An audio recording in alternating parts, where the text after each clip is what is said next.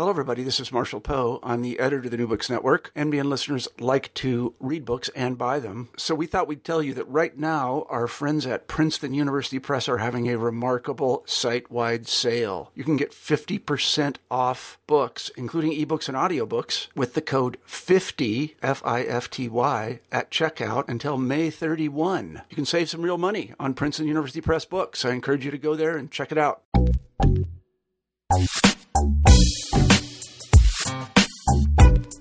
Hello and welcome to New Books in Technology. I am your host, Jasmine McNeely. You know, the continued growth of online gaming and virtual worlds has effects not only in the analog world, with games and social media organizations taking stock options public, but also in the worlds created online. So many games and platforms allow users to involve themselves in virtual labor, to own property, and most importantly, to make purchases. And this is one of the areas where the analog and the virtual cross over. And the question for the platform providers becomes, how do we capitalize on user interest while earning money?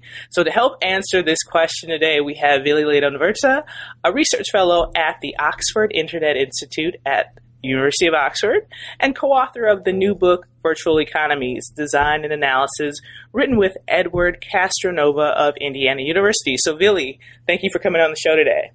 Thank you very much, Jasmine. So, just as a background, perhaps you can tell us a little bit about yourself and how you got interested in, virtual economies.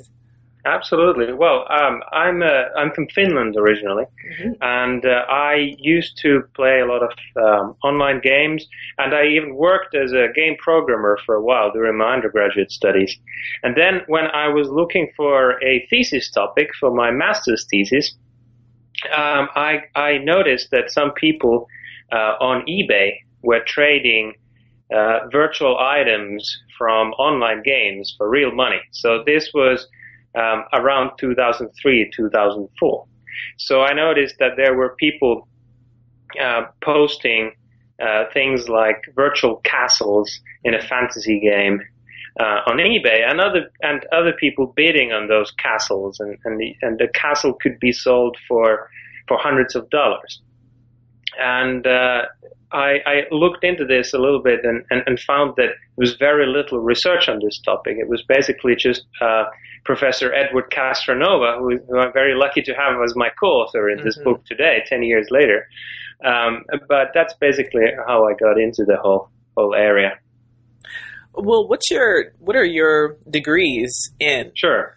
So I have a very kind of multidisciplinary background, but basically I introduced myself as an economic sociologist. So economic sociologists are usually interested in the social, technical, and institutional underpinnings of markets. So what makes markets possible and what shapes markets. And so I'm interested in, from that perspective, you could say that I'm interested in what are the underpinnings of these online marketplaces for virtual goods that no one before thought that had any actual market value. Okay. And but I also studied computer science and business. And so I do have a very technical background as well. But my doctorate is from Turku School of Economics in Finland, from economic sociology. I also worked briefly at London School of Economics and in Japan at University of Tokyo and Waseda University, which obviously is a very nice place to study games and gaming. Sure, sure. So you have this new book, Virtual Economies, Design and Analysis. Why now? Why Virtual Economies, Design and Analysis? Sure. So what you can see happening right now, or happening for several years already now, is that the kinds of virtual economies that you see in online games are increasingly also being embedded into all kinds of digital services. So you have question and answer sites with virtual points that people use to reward each other. You have Reddit Gold and so on. You have things like Facebook likes and Twitter followers being traded for real money, and sort of economies emerging around these kinds of virtual assets. Mm-hmm. And then finally also gaming, very simply gaming as an industry is just keeps on growing. And it's shifting from a model where you buy a box from a shop into a model where you're basically paying for virtual goods and paying for virtual currencies. Mm-hmm. And what we've found talking to developers, people who build these games and build these services, is that there's a real need for theory and for advice on how do you build these systems. Because it's not obvious when you build a system and a marketplace or a virtual currency, you have an idea in your head how you're hoping that users would use it and how it would sort of play out.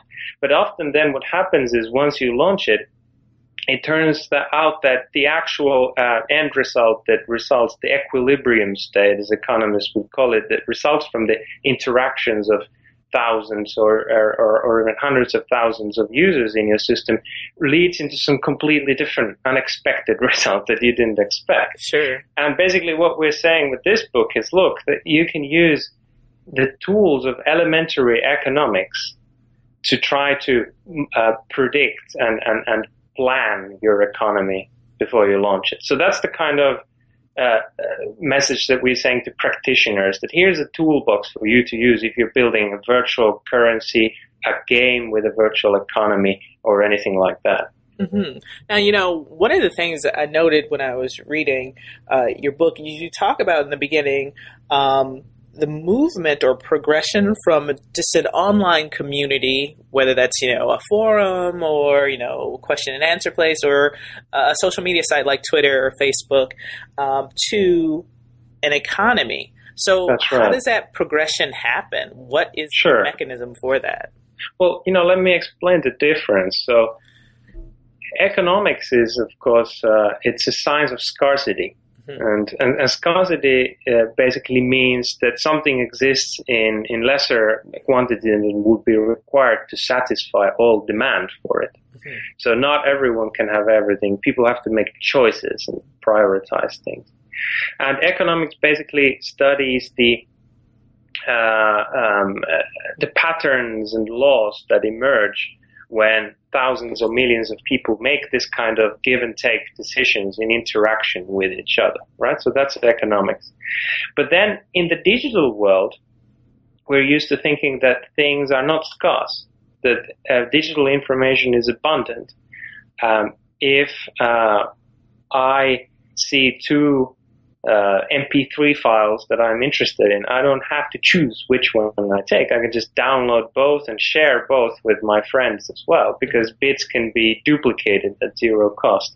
So there's been this thinking and this very strong emphasis in internet studies to basically approach online sites as communities where people's behaviors are explained through more sociological and psychological concepts rather than the laws of economics, because it's been assumed that there isn't really that kind of give and take and scarcity that economics studies. But what we're seeing is that, as you said, increasingly this kind of artificial scarcities are being programmed into all kinds of platforms. Or in some cases they've always been there, but they're sort of just being discovered now. Mm-hmm. So things like the kinds of things I mentioned earlier, so things like virtual currencies or points that you can earn for submitting great content, or virtual goods that you trade in an online game. So people have to increasingly in their online world contend with this kind of scarcities, and they have to make choices. How many points do I have? What can I afford? And these things constrain people's actions in various ways. So what we're saying is that it's no longer sufficient to just analyze the online world through the lenses of community and identity and networks.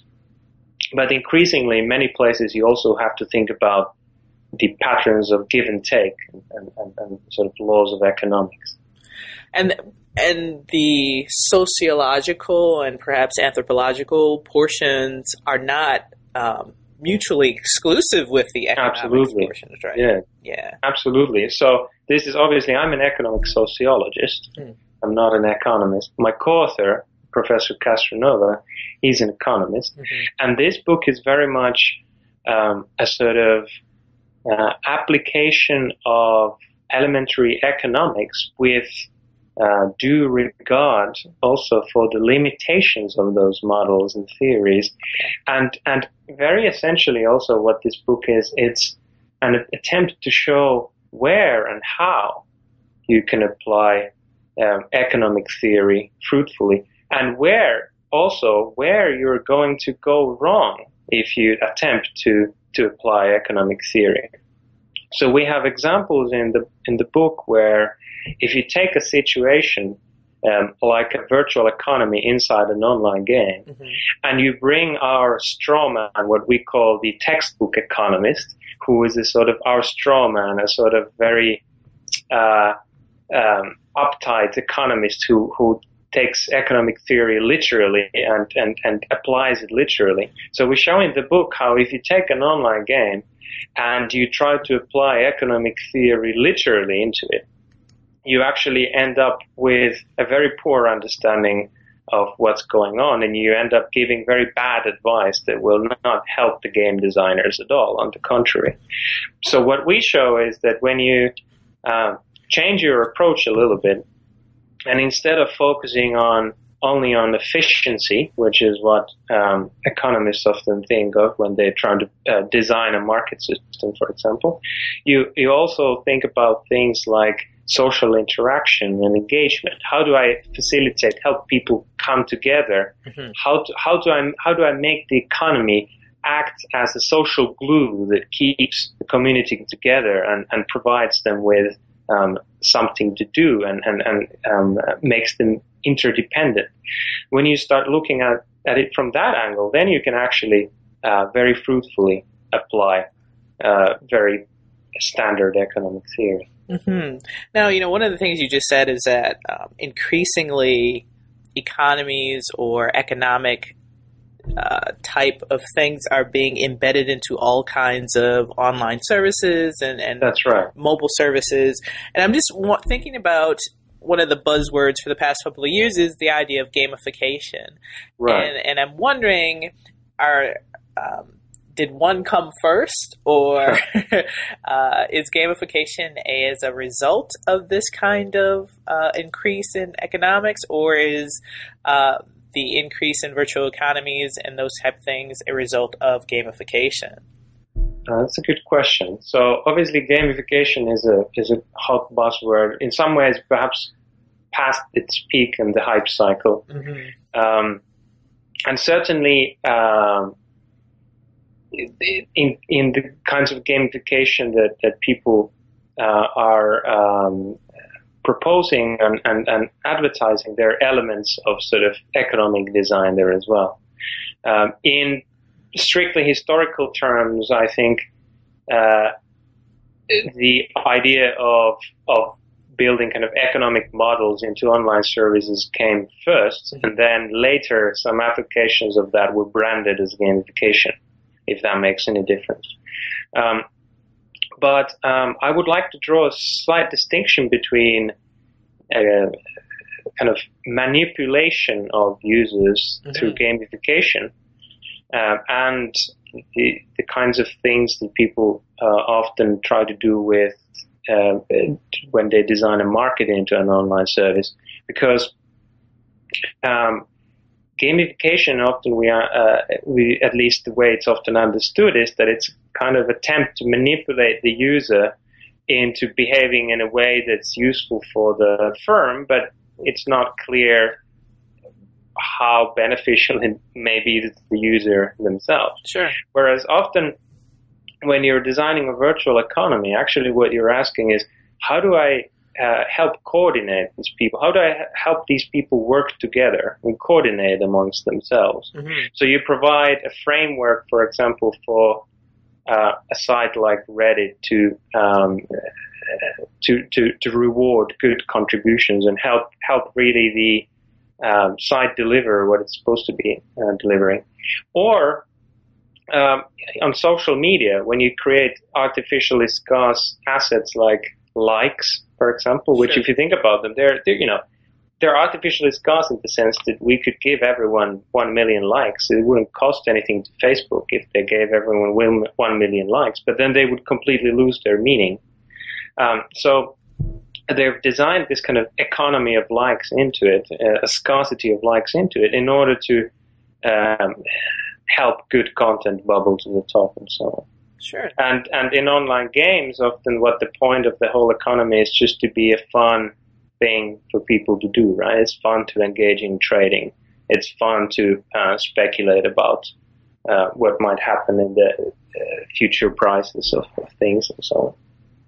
Sure. Now, one of the things that I find interesting and really good about the book is that you have a lot of examples that people can relate to. So you go all the way back to ICQ, and you have the example of ICQ and the selling of ICQ numbers or identifiers, and then taking those into the present time and how people can relate to those things.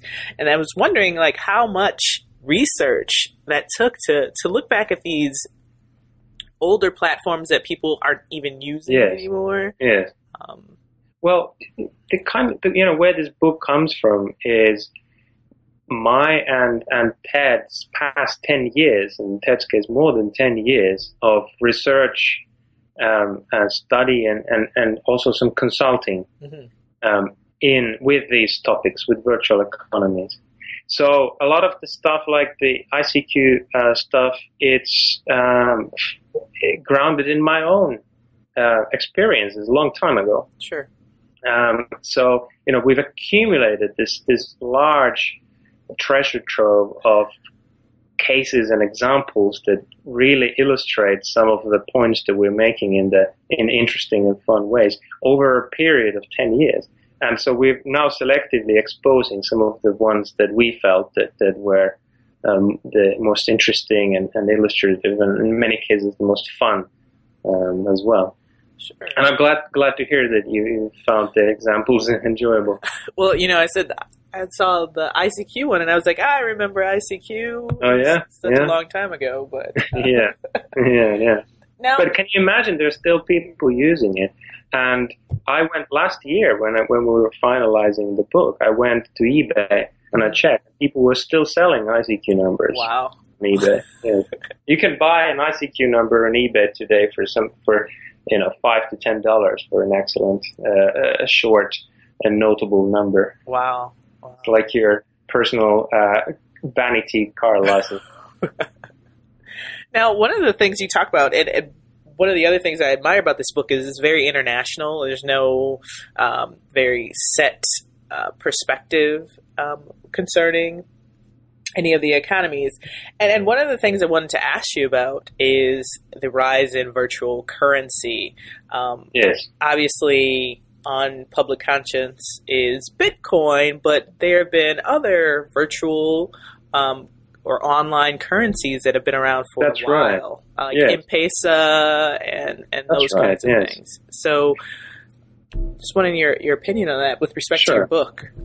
Well, first of all, thanks for noting that the book has an international outlook. I've very consciously tried to maintain that, and obviously to some extent it reflects my own research history, having worked in 2 different continents and done field research in 3 different continents. I think it's absolutely crucial also to have that perspective, because a lot of the innovation in this area, as you pointed out, it happens outside our little sort of North Atlantic bubble, at least the one that I live in right now. I live in the North Atlantic bubble here in the United Kingdom.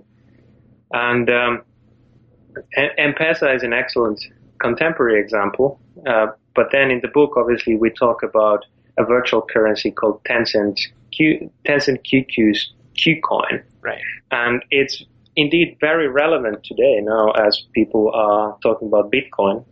And we do talk about Bitcoin as well a little bit in the book. Mm-hmm. But what this shows is that there's already a long history of virtual currencies around the world. And even though technically they're all different, and certainly Bitcoin is very different from what has come before. It's a very clever, ingenious design. But many of the issues that Bitcoin is now dealing with have already been encountered in previous attempts to build a virtual currency or virtual currencies that have emerged spontaneously. So, for example, the way the Chinese government has handled Bitcoin parallels exactly the way they handled the Qcoin and continue to handle the Qcoin, which emerged already almost 10 years ago. So there's certainly learnings that one can take from there. Okay.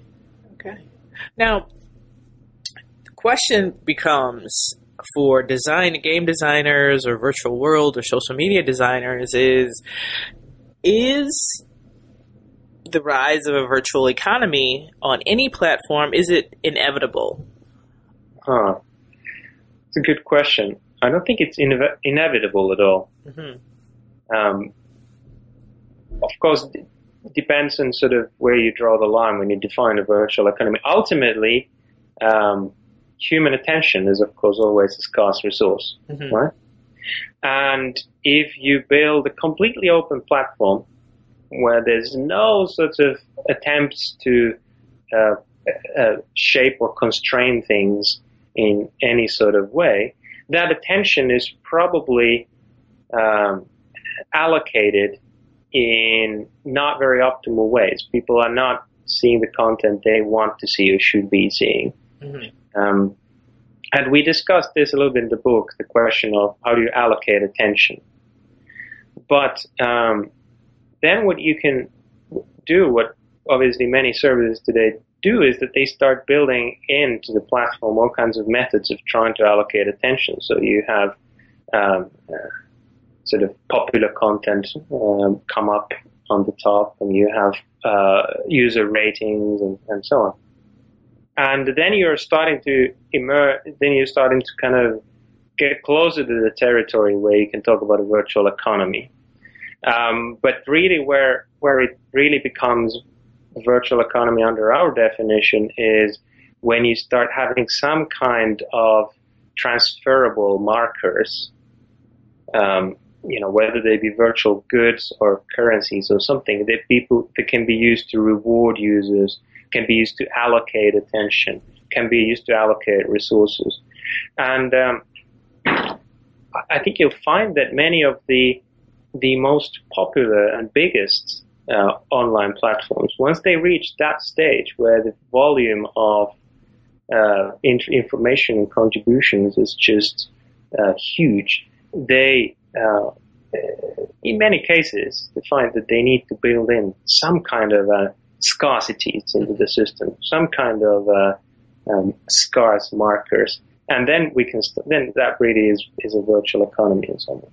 But then, of course, also, I suppose the other side of your question is it inevitable that a virtual economy kind of emerges spontaneously, in an unintended way? Mm-hmm.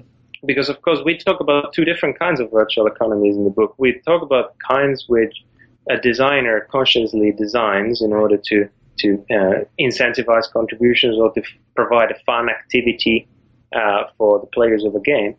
But we also talk about, like the ICQ example, we talk about virtual economies that emerged spontaneously, inadvertently. So, of course, in the ICQ example, we talk about how people started trading ICQ numbers because some numbers were more desirable than others. It's cool to have a number that says 11111. Makes it's like a vanity car license plate, and an economy emerged around that where people started producing these numbers and allocating them and finally buying them for real money. So we talk about both types. And it's not inevitable that this kind of spontaneous virtual economy will emerge on your platform.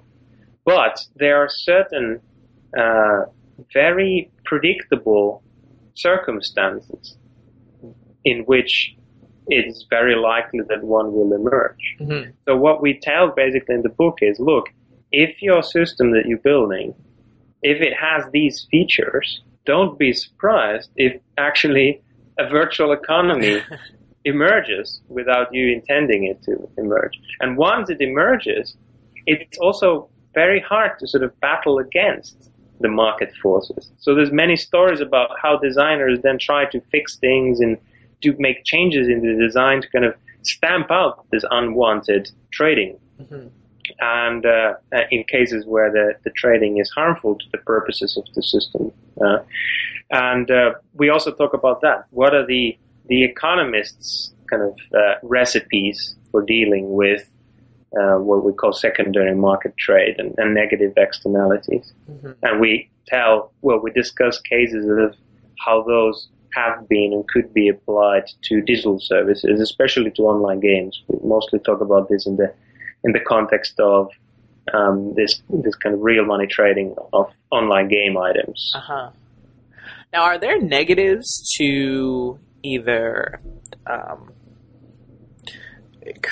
the formal creation of a virtual economy or virtual economies, or / the spontaneous creation of a virtual economy? Are there drawbacks to that happening? Yes, absolutely. So the spontaneous emergence of a virtual economy, that's easier to comment on, because so often what happens is that you have some a virtual resource which is by design artificially scarce. Mm-hmm. So either it's some really cool items in an online game which only those players who have killed the main boss are intended to have. So they're intended to act as kind of signals that this player is a really accomplished player, all right? Or in Facebook, likes are intended to signify that a particular brand or artist is popular, and therefore the number of likes is artificially limited. Mm-hmm. But then, because they're valuable to the owner, because having that virtual marker enhances your status, enhances your social standing, it can even give you very concrete financial benefits if you're a brand. Because of that,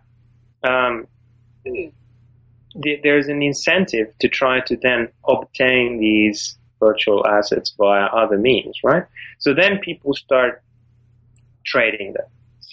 You can go online and you can buy 1,000 Facebook likes mm-hmm. for a few dollars. And obviously how that's done is that someone has either set up a farm of fake accounts on Facebook that will, upon instruction, like your brand, or someone has set up a network of tens of thousands of people in Southeast Asia who are happy for a very small payment to like your brand. And in the same way, in online games, what I've studied a lot is how this kind of professional gamers, often also in low-income countries, will produce the items for you. They'll play the game for you. And they're on a market, they will sell you that item. Mm. And so what happens when this market emerges, you ask, like, what is the downside from that? What is the negative side? What happens is that the marker or virtual good, as we call it, it loses its signal value. Because as soon as you know that marker might have actually just been purchased, that it might not represent an actual achievement on the part of its owner, it loses its signal value. It loses its meaning, basically. And this is a situation that in many services you really need to avoid. Mm-hmm. And for this reason, many services people are trying to find ways to block these kind of markets from emerging. And we've discussed ways of doing that. Mm-hmm. And then to address the second part of your question, what are the potential negatives from kind of building a virtual economy consciously into your design? Well, here I need to point out that virtual economy doesn't, of course, have to involve real money at all. It can be completely virtual exchange of virtual goods for virtual goods. The main point is that there's something that's artificially scarce, and that's being kind of exchanged and traded and produced and consumed. So that's a virtual economy for us. Mm-hmm. What are the potential negatives? It really depends on the application in question. But in very general terms, we can, of course, refer to the important finding in motivational psychology by Edward Deci about extrinsic and intrinsic motivation. That if you try to motivate people with extrinsic rewards, like giving the virtual points as a reward for posting content on your site or for showing up in your game, like many game developers now do, is that simply by showing up in the game every day, you get rewarded 500 points or something that you can use to purchase things. If you reward people with this kind of extrinsic rewards, there is a danger that you will crowd out their intrinsic interest in doing whatever it was that they were doing. So this is on a very sort of general level, one of the potential downsides of designing a virtual economy into a system. And then but besides that, there's many little pitfalls and gotchas. And that's what we talk about a lot in the book. So if you do decide I'm going to build some kind of a market or economy into my system, there's many ways in which you can do that wrong, right? And it can result in some unintended consequences. Yes. Yeah. Now the book is very comprehensive. I mean, you all go from, brief introduction to, theories of human behavior and basic economics, all the way to policy making. That's right. As well as what's the whole point of, creating a virtual world and why the real world needs this. So what is it that you hope that readers and, game developers or whoever takes from your book? Well, we have basically three different audiences, you could say. So the main audience is the digital developers, especially game developers, but also other digital developers and designers. And I hope that what they will take from the book is a powerful set of tools from elementary economics that will help them design better online services and better games that do what they intend them to do. Because the problem is, in design, you need to know what are the consequences of your design choices. Mm-hmm. If I let's say I'm creating a marketplace for points, do I make it an auction-style market, or do I make it a sort of bazaar, or do I make it more like a stock exchange-style thing? All of these things have different implications for user behavior and what is likely to happen in the system. And if you don't know what those likely consequences are, how can you make informed design decisions? Mm-hmm. So that's basically what I hope that the practitioners, the developers will take out of this book. Then our second audience is scholars. Not just economists, but all social scientists and also communication, students of communication and culture and media who are interested in digital media. And to them, what we hope that they take away from this book is that they see that these virtual economies of artificially scarce markers are shaping and constraining people's behavior in the digital media in many ways and sometimes in rather unobvious and hidden ways. Mm-hmm. So I hope what they will take from this is a sort of appreciation for the fact that these virtual economies do influence digital media in important ways, because they influence who has power in these platforms, who has voice, what kind of behavior is rewarded, and what kind of participation is valued, basically. And so to the scholars of digital media, we basically want to say that understanding virtual economies adds a crucial dimension to the understanding of social issues in digital media. And then the third and final audience is policymakers. So people who make, on one hand, policy for internet and digital markets, but also economic policymakers. And to them, on one hand, we're kind of trying to show how these virtual economies work, and what are the sort of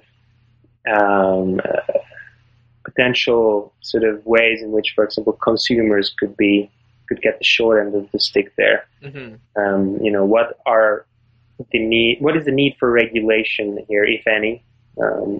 And we're also arguing against some kind of ineffective, unhelpful forms of intervention in this kind of markets. But also we're hoping to inspire with the final chapter why the real world needs virtual economy design. We're hoping to inspire a little bit of debate about, could economic policy be done in some ways differently? Could we regard some of the economic institutions in our society in a slightly different way if we look at them through the perspective of virtual economy design? Okay. Now, if we want to read more from you, after we've gotten our book, right? If we want to read more from you, do you have a website? Are you on Twitter? Those kinds of things. Yes, absolutely. So I'm on Twitter as Vili. That's Vilile. Vilile. Yes, that's right. And I'm tweeting about all kinds of things related to online markets, virtual economies, virtual goods, and games, and so on. And also about virtual work, virtual labor, so on. And I do have a website, yes. It's my first name dot last name .com. So vili.lehdonvirta.com. And I do have a bunch of papers there on virtual goods and virtual work. But really, in many ways, this book now represents the sort of synthesis and culmination of all my work so far. So I do encourage you to read the book. And it has a lot of original material that's not in any of my papers or anywhere else in the web or indeed in any book. Okay. Now, what's next for you? Good question. So right now, my ongoing research is focusing more on marketplaces for online work. So things like paid crowdsourcing sites and e-lancing sites. And in the same way as in this book we're dealing with the social, technical, and institutional underpinnings of markets for virtual goods and currencies and likes and followers, in the same way I'm looking at the underpinnings of these marketplaces for virtual work and what do they mean for society. And in a very modest way, trying to address the question of future of work. Absolutely. That's great. Well, thank you, Vili, for coming on the show today. Everyone, this has been Virtual Economies, Design and Analysis. This has been New Books in Technology. Thank you for listening.